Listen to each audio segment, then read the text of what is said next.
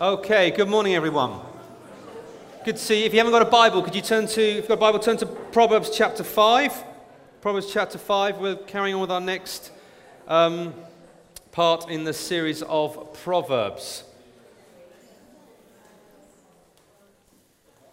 If you haven't been with us over the last few weeks, we've been going through the book of Proverbs and we've hit chapter 5. And today we're going to talk about sex. When you preach through a book of the Bible, which is what our habit is here most of the time, you preach through everything it has to say, which means you can't dodge anything. You can't pick and choose your favourite bits and ignore the bits you don't like or find unpalatable or difficult or head-scratching. You have to deal with it all. And today, this is what it has thrown up to us. And we live in a sex-saturated culture. I don't think anyone would disagree with that. Advertising, sex sells. It's amazing what they advertise with a scantily clad woman or a very buff-looking bloke, to make us buy their particular product. Advertising on its whole is built on the idea of lust. You want more of it. You want it. Watching films and television, more and more it seems there is sexual content in there.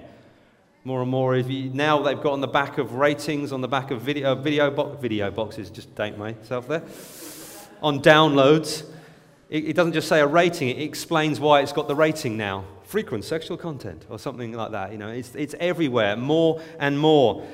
Recently, I came across this statistic. It was in the Guardian, and there'd been a massive study recently on sex habits that had been one of the largest of its kind in the UK, and they printed some of the stats with us. Apparently, on average, how they clock this, I don't know, but apparently, how often do we think about sex how many times a day?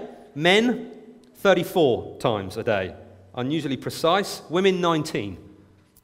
Apparently, we all think about sex, men a bit more. The average age for losing your virginity is about 18. The number of sexual partners on average any person has is between 9 and 10.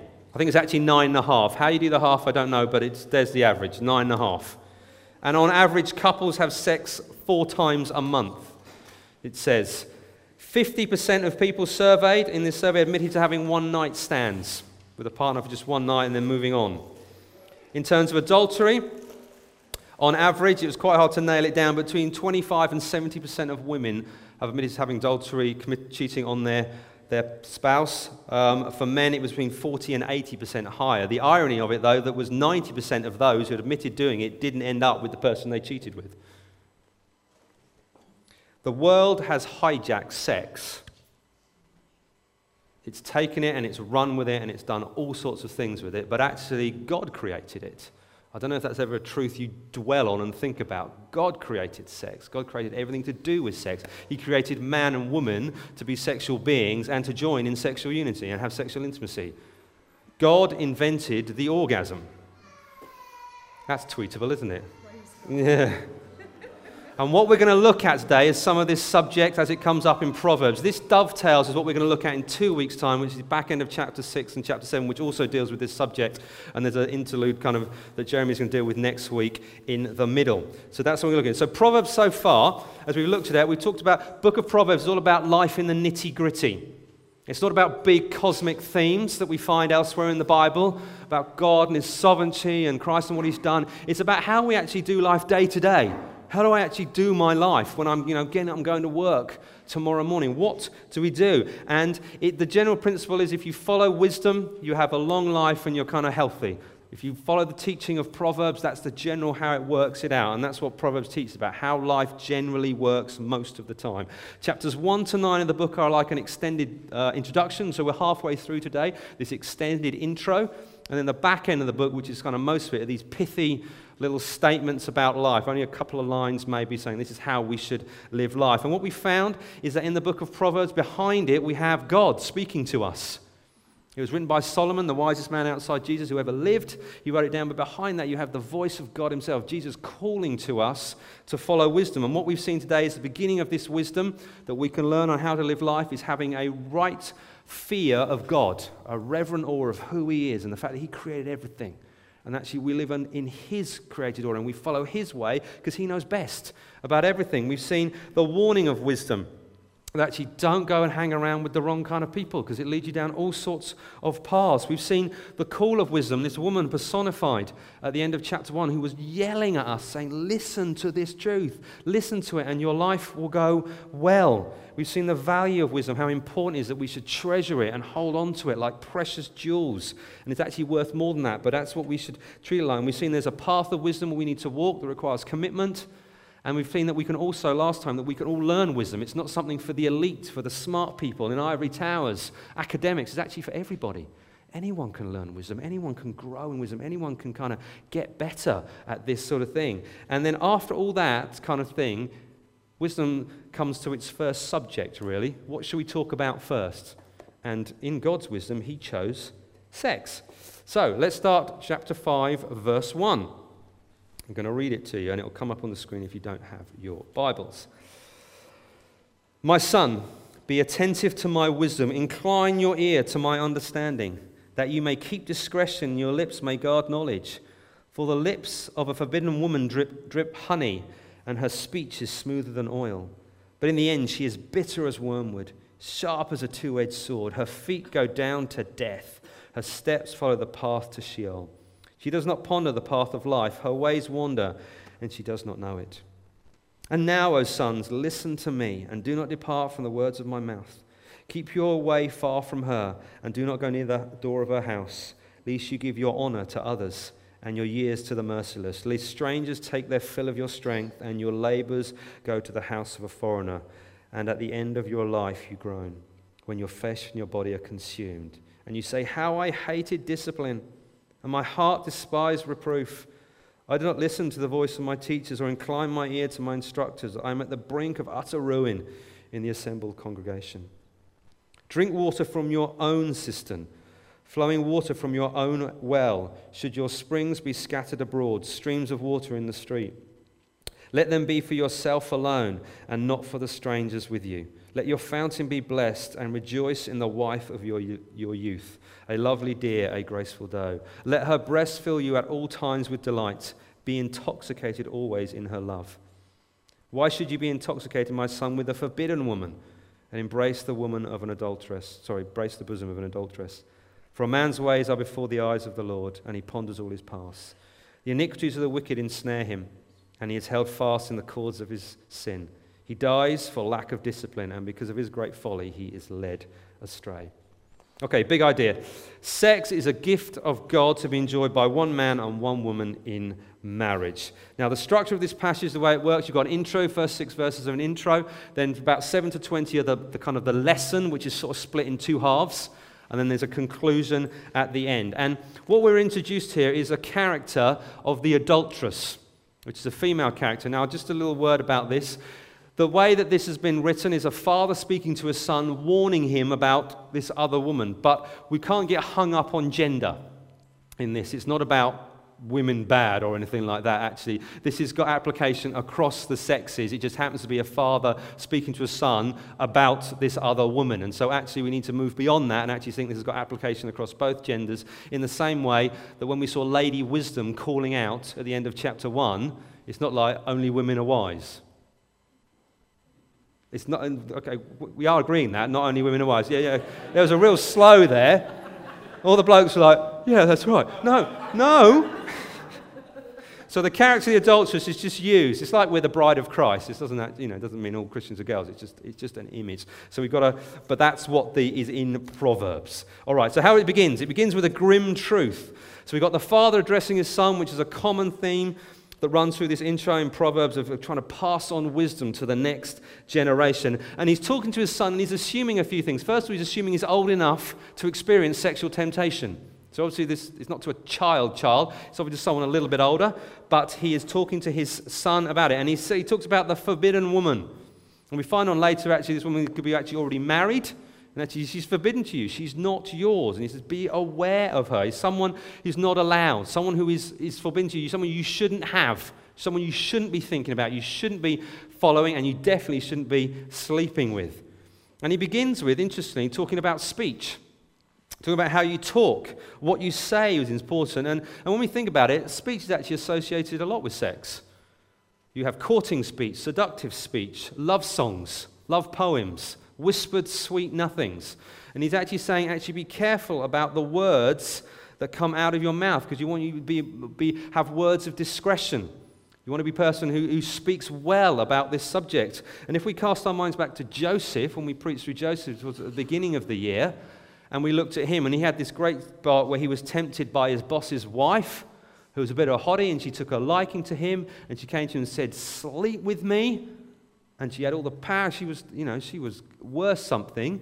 And basically how Joseph responds to her, he spoke out to her. He spoke the truth. He said, "Behold, because of my master has no concern about anything in the house, he's put everything in my charge, I'm not going to sleep with you." He's withheld nothing except you. And if I slept with you, it would be like a sin before God. I'm not going to do it. So he started by speaking out truth, and then we find it followed into action, and he ran. And the father's saying to his son, you need to be able to speak the truth. She's going to be giving words to you. There's going to be this seductive speech, this call, come sleep with me, come have sex with me, come enjoy me. And you have to counter with words from God. Words that speak out truth, say, no, this is not right. I shouldn't be doing it. You are forbidden to me. You are married to somebody else. I can't do this. And it describes her words. It decides they drip honey. Honey, there was no sugar at the time, as we understand it. So honey was the sweetest thing. So her words are sweet.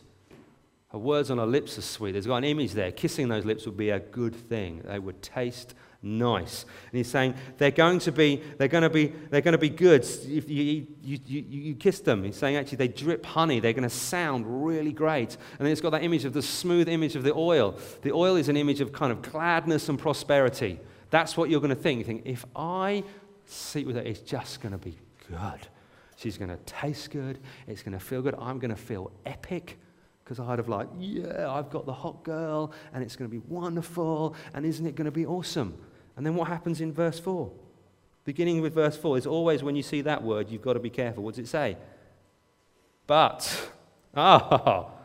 It's all good. It's like, wow, she's awesome. I'm having her. But there is a sting in the tail.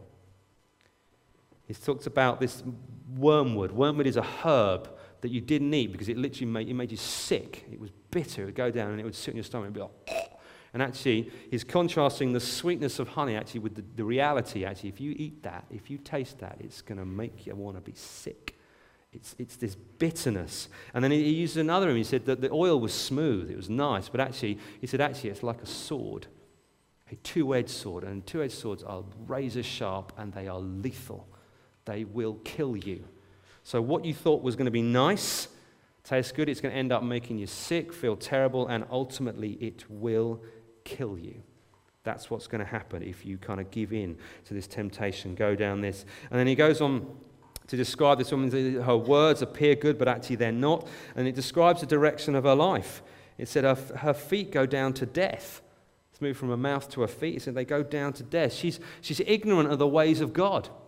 She has no knowledge of God. She wanders aimlessly. That's kind of her life. She's just going around like this. And you're going to go after that, and you're going to end up following the same direction because she doesn't follow wisdom. She doesn't know the ways of God. She doesn't know what she's been doing, and that's the truth of this. It looks great, but if you got involved, it'll end up being terrible for you. You will lose direction on your life, no moral compass. It will all end in destruction.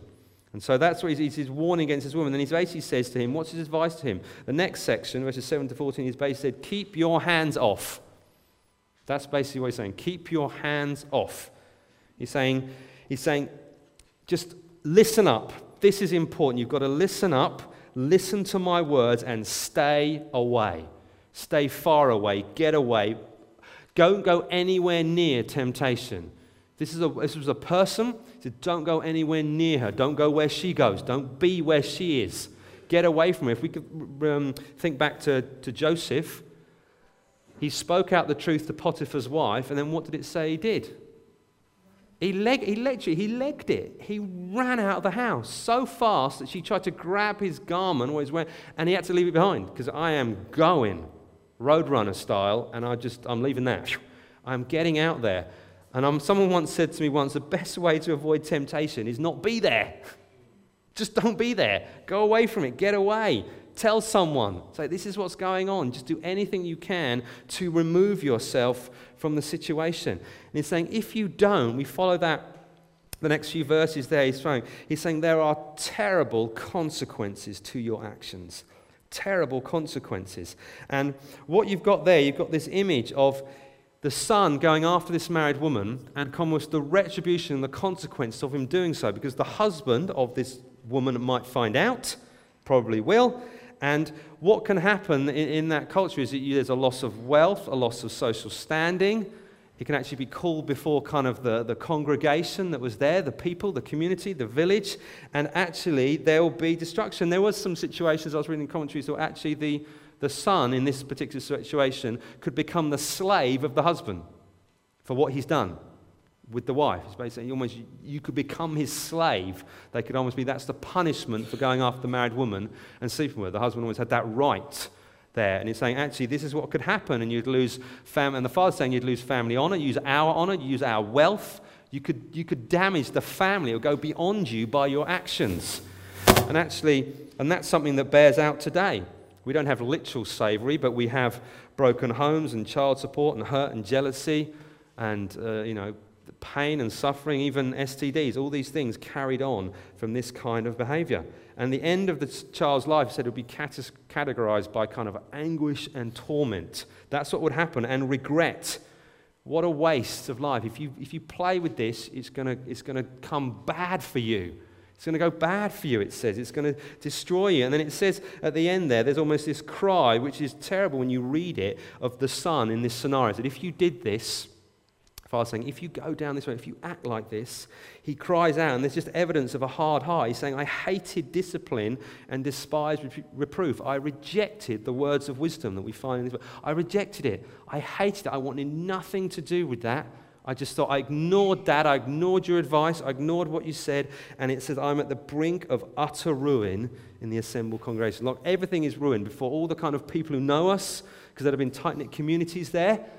They wouldn't have had the social media, so it would have gone beyond, but everyone within the community, in the village and town, would have known about this. It would have just got around. And he said, I am absolutely undone. I am destroyed by what's happened in this situation. There have been ramifications on him. I read a quote in one of the commentaries I was reading about. It said, adultery brings personal shame, humiliation to loved ones, and loss of respect in the larger community. It is a social, not just a personal offense. And it still ruins political careers. So we see that even today. There's that kind of, we've moved a lot morally, but actually there are some realms where actually that kind of thing is still bad news for people, and it destroys them. And so he's actually this warning that if you do this, there are great consequences. Keep your hands off this woman. What's his kind of response to this? Keep your hands on. He's saying, keep your hands off her. Keep your hands on. The reflection actually says, actually, don't touch her, but that one over there, you can touch. Who? His wife. Your wife, you can touch it. How do you kind of come against some of this? How are you going to deal with some of this? He describes these images. He says, there's this image of thirst, sexual thirst, actually. He describes it like that, actually, that sort of sex drive. How do you quench that? Well, you go after your own wife. You go after your own. That's how you deal with it. And he uses these images. There's the image of a cistern, which was a kind of reservoir dug in the ground, sort of pear-shaped, that will collect rainwater and would be a place you could go and draw because it would be kept there in dry conditions, and you could quench your thirst because that would be there. It also uses the image of a spring that would flow up, and you could use that to quench your thirst as well. And actually, springs in desert countries where it's very dry, very arid, springs became prized possessions. You wanted to keep the spring, you wanted to keep it pure, you wanted to keep it for yourself because it would water you, it would water your family, it would water your kind of flocks if you had those. It would actually be a source of something that you keep really kind of under guard, and you protect it and you look after it and say, actually, we don't want this to go anywhere else. And he's saying, basically, your hot desires can be cooled by a cool drink from the right source, a cistern or a spring. And he's saying, the image goes on, it says, don't scatter that around. Don't leave that flying all over the place. It's kind of coming against the idea of promiscuity. If you've got a spring and it's a prized possession in your house, you don't just liberally just throw it around in the streets. You keep onto it. You hold onto it. Sexual pleasure is for the privacy of marriage. It's where it should be enjoyed. It's where it should be. When one man and one woman come together in covenant, that's the place that you have it. And that brings a satisfaction. It's a satisfaction there. And it says, verse 18, he's basically saying sexual satisfaction between a man and a woman should be in both quantity and quality. He says, let your fountain be blessed. Now, usually when we have that in other places in the Old Testament, that's a blessing often refers to children who are a blessing. But actually here, children are not in the frame at all. He's talking purely about sexual gratification. And he's saying actually enjoy it, and you enjoy it in two ways, quantity and quality. He's saying actually have a great time with your wife. He's talking about rejoice in the wife of your youth. So there's an idea that actually it doesn't just begin at youth. The wife of your youth implies that you're older. When you've gone on a bit, got a little bit older, you're not quite as, trim maybe as you once were, but actually you still enjoy the wife of your youth. So there's an idea of actually this happens over a long period of times. Let her breast fill you at all times with delight. That's fairly self-explanatory, but I'll just focus on the all times. All times means actually over a long period, isn't it? That's not just like once. That's like actually, there's a quantity there, regularity. And then it says with delight, and then it says be intoxicated always in her love. The intoxication there is that idea of almost drunkenness. And so actually it says the sexual relationship between the husband and the wife should have that kind of characteristic of almost like you're drunk. So it should have that kind of feeling of happiness and giddiness and laughter and enjoyment. So there's an all time, there's a quantity, this should happen a lot, but actually it should be really good. Okay, and you should have both of those things happening in your relationship with your spouse. I did a quick search and I tried to find kind of when it talks about, sex between a husband and a wife, what's a good number? How often should it happen? Everyone asks that question. How often should you do it? And actually the only thing I could find was when you shouldn't do it. It was in Corinthians where it says actually you should stop having sex so you can pray, but not for too long in case temptation comes. And so actually the implication of the Bible is it should be something that should be happening a lot, regularly, and it should be good. It should be something that you enjoy between a husband and wife, and it should be something that they mutually kind of get together. And so you've got two parts of the lesson there. There's the kind of negative and the positive. And it's the way I kind of thought about it is sex is like fire. If you play with it, it can burn down your house and you. If you put it in the right place, in the hearth, it can warm the entire home. And that's his point he's making. You use it properly, it's incredible. Use it poorly, it will destroy you. And then the back end, the last few verses there of the chapter is kind of just a conclusion, a sum up. And he points it back on a theological bent, interestingly. It's all very kind of practical, but actually says it goes back to God. You get intoxicated with the wrong person, this forbidden woman, this woman you shouldn't be with, this woman you shouldn't be fooling around with. It actually said it's a sin before God. Ultimately, it's before God.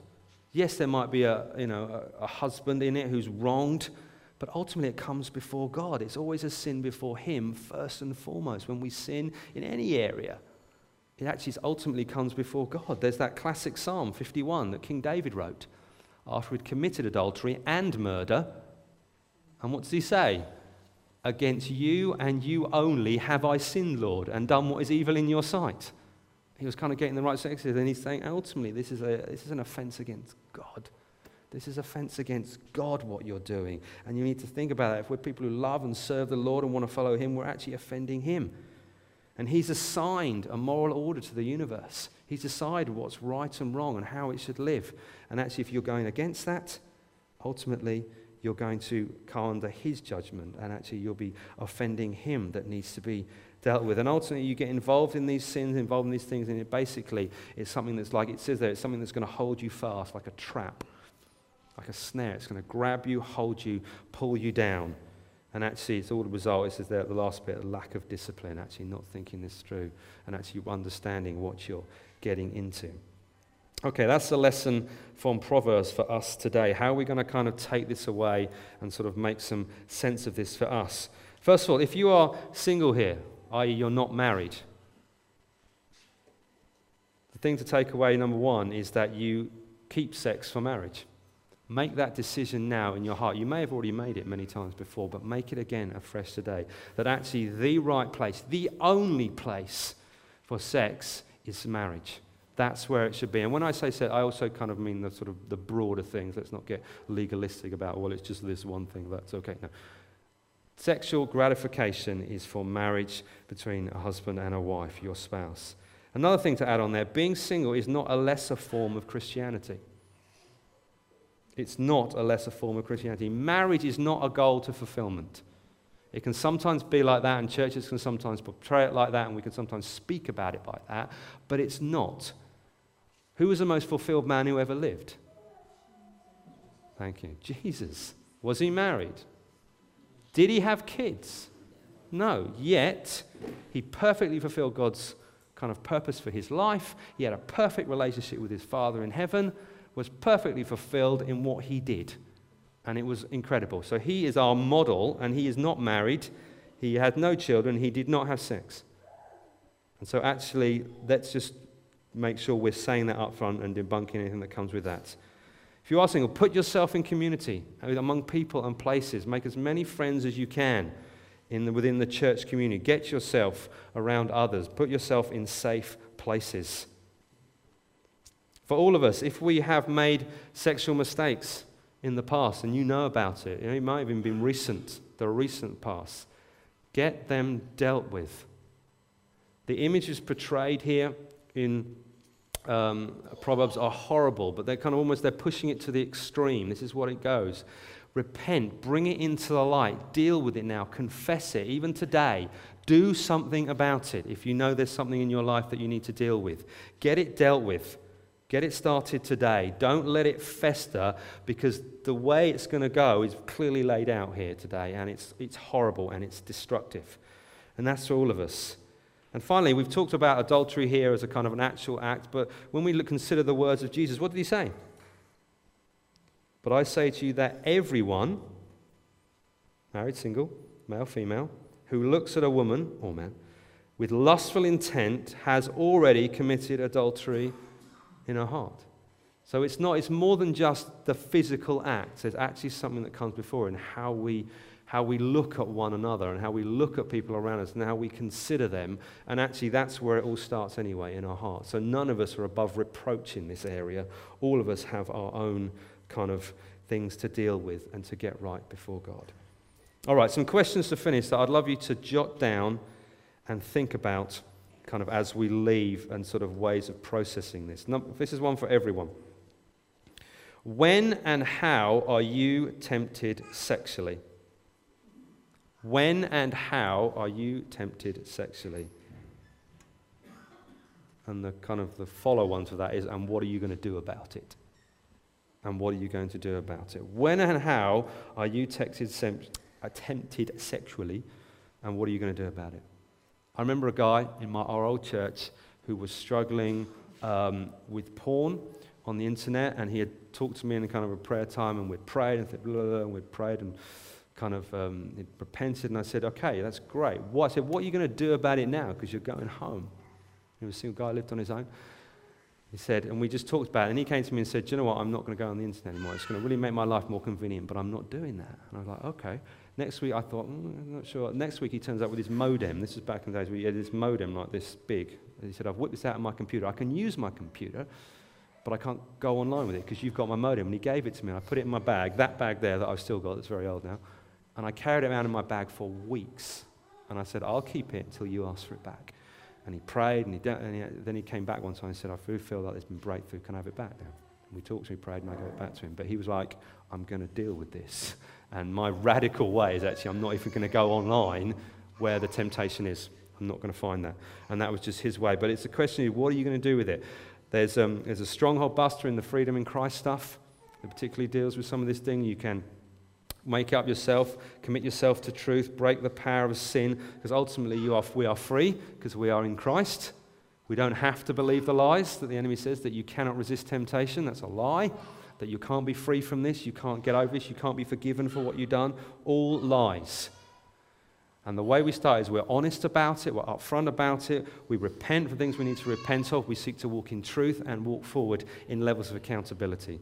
So it will be good for everyone to find someone to just ask those questions yourself and then talk to someone about it. Find a friend, find someone you know, chat to them about it, about how we're going to protect ourselves from this. Because I spoke to Melanie as I was comparing this, and I said, we've been working for church and doing church for probably about 12, 13 years each. We've seen a lot of people from adults to young people. I said, what's the biggest thing do you think that takes out Christians? And she said, sexual sin. It's the thing that cripples more Christians, in my experience, than anything else. It will derail what you're doing for God. It makes people feel condemned and worthless, and it pushes them out in church. And so for us as a people, let's be upfront about this. It's a real issue that we need to take on and deal with. If you are married, I would like you to find some time alone this week, if you can, with your husband and wife. Set aside a little bit of time, maybe an hour if you have a date night, use some time there and ask one another these two questions. Guys, I'd like you to start if the guys are in the room. Make sure this happens. But if not, that's fine, the ladies initiate as well. Here's the two questions. Are you happy, darling, with the quality of our sex life? Insert whatever word you feel appropriate there. Are you happy with the quality of our sex life? Quality. Second one. Are you happy, darling, with the quantity of our sex life? At which point you stop talking and you allow the other person to speak. Have an honest conversation about this. Don't make it an area that is off limits. What the enemy loves is darkness and secrets and not being able to speak about something. And so the more it's hidden, the more damage it will do to you.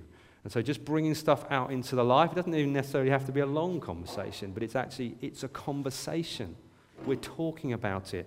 And husbands and wives should be able to talk to each other about it. I'd love us to keep accountable. Guys to guys, girls to girls, gently walk alongside one another and say, have you had that conversation? They'll know what it means because they've been in here. Have you had that conversation with your husband and wife? Ask it.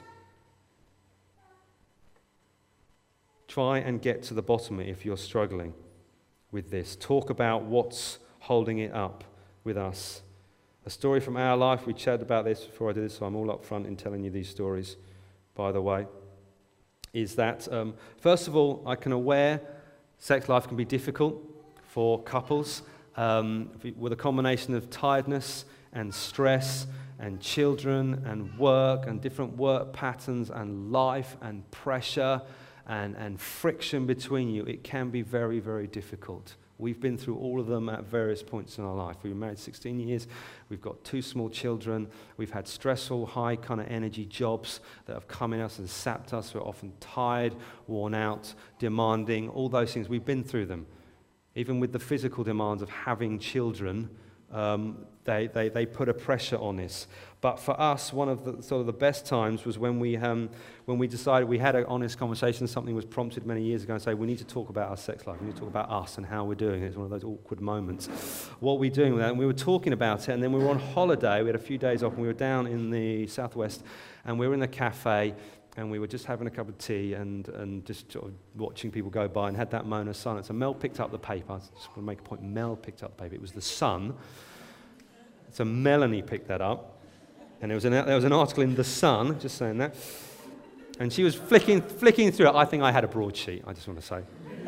But she was there, and she came across this article about this couple that only The Sun had challenged to say, right, this couple said, the challenge is you're to have sex every day for a month and then write about kind of the experiences of it. It's like, that's interesting. The guy was a shift worker, the woman was a party planner, and they had 2 small children. And you're like, okay, that's interesting. If that's high pressure, awkward life, that's one of them. And so Mel starts reading this article. I'm deep in the Financial Times or something this time. And then Mel nudges me and said, hey, you should check this article out. And I'm like looking at it, and I read it and I thought, I thought, that's really fascinating. And then it was interesting. They weren't believers or anything, but their experience about their togetherness as a couple and their unity and what they were like, it was fascinating to track it. Like day 1, day 4, day 11, and then day 30. And it just had their experiences from him and her and what it did in their relationship, what it did in their marriage, how it kind of changed them. And I'm reading it thinking, oh, okay, that's interesting. And then there's that awkward moment of silence, like, okay, you obviously showed it to me for a reason. What's next? And it's actually like, let's try this. Let's try this. And so we did. I don't think we quite hit it, but we had a pretty good go. And I can tell you, for a fact, it transformed our relationship. It doesn't make everything right, but it transformed my relationship. And my supposition to you, if you are married here and believers, is we could all do with having a bit more sex. I think it's a good thing. When we've done pastoral counselling with couples, which we've done numerous times over the years, we always and they come to us and say, we need help. Right, talk about it. One of the things that always goes first and always takes the biggest hit is sexual intimacy. Because people are tired and busy, and any level of tension and frustration drops it down. So actually, that's one of the things we look to do. Like, why, how can we help with that? And they've all been transformed by reigniting that. And it doesn't deal with everything, but it is a massive help. And so I just submit that to you. And I know for us, we've had our own struggles in this area over the years. And one of the most significant things we've had happen in it over the last 6 months was Freedom in Christ, which I wasn't expecting. It was dead strange. Went through the Freedom in Christ course, and God dealt with a couple of things on me about self-image as a father and unforgiveness towards some people in my past. Actually even predate Melanie, so it's nothing to do with us in that sense. But actually, and Mel had some similar things that she'll share at some point, I'm sure. But actually, as a result of God dealing with things in me, it transformed our physical relationship because God had dealt with me. God had dealt with some things in me that was holding me back in committing to her and all the things that go with that and all the tension and the stress that comes with it. And so I just submit to you, married couples here, is talk to each other. Get stuff dealt with. If you haven't been on Freedom in Christ, I know Mike and Sarah are looking to run another one. Do it. Find out what's happening in your life with the junk you're carrying. Get it cleared out.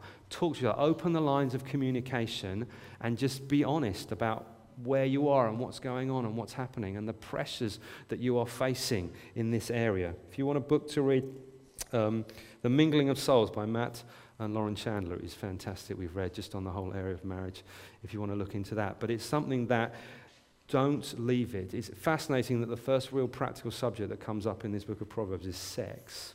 After all this other stuff, that's what he wants to deal with first. And he comes back to it later. We're going to have to deal with this more. So if you think this is uncomfortable, don't be in 2 weeks, because we can do more of it. So I'm just going to talk more about it.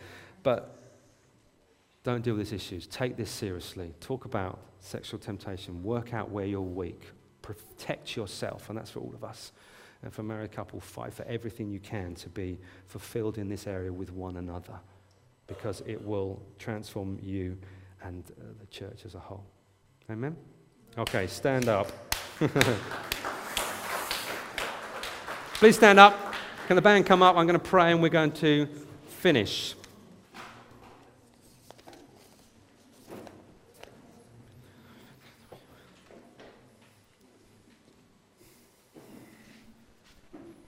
Maybe you just want to close your eyes.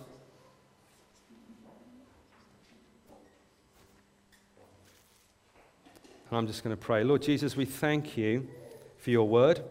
We thank you that it doesn't shy away from the more difficult and awkward topics that come up, Lord. We thank you for sex, Lord. We thank you that you created it. And it's your gift to us to enjoy, Lord Jesus. And we thank you for all that that means, Lord Jesus. And we pray in this area you would give us wisdom to know how to handle it. Lord God, you would give us grace to know how to handle it, Lord, particularly in the area of temptation, which is applicable to all of us.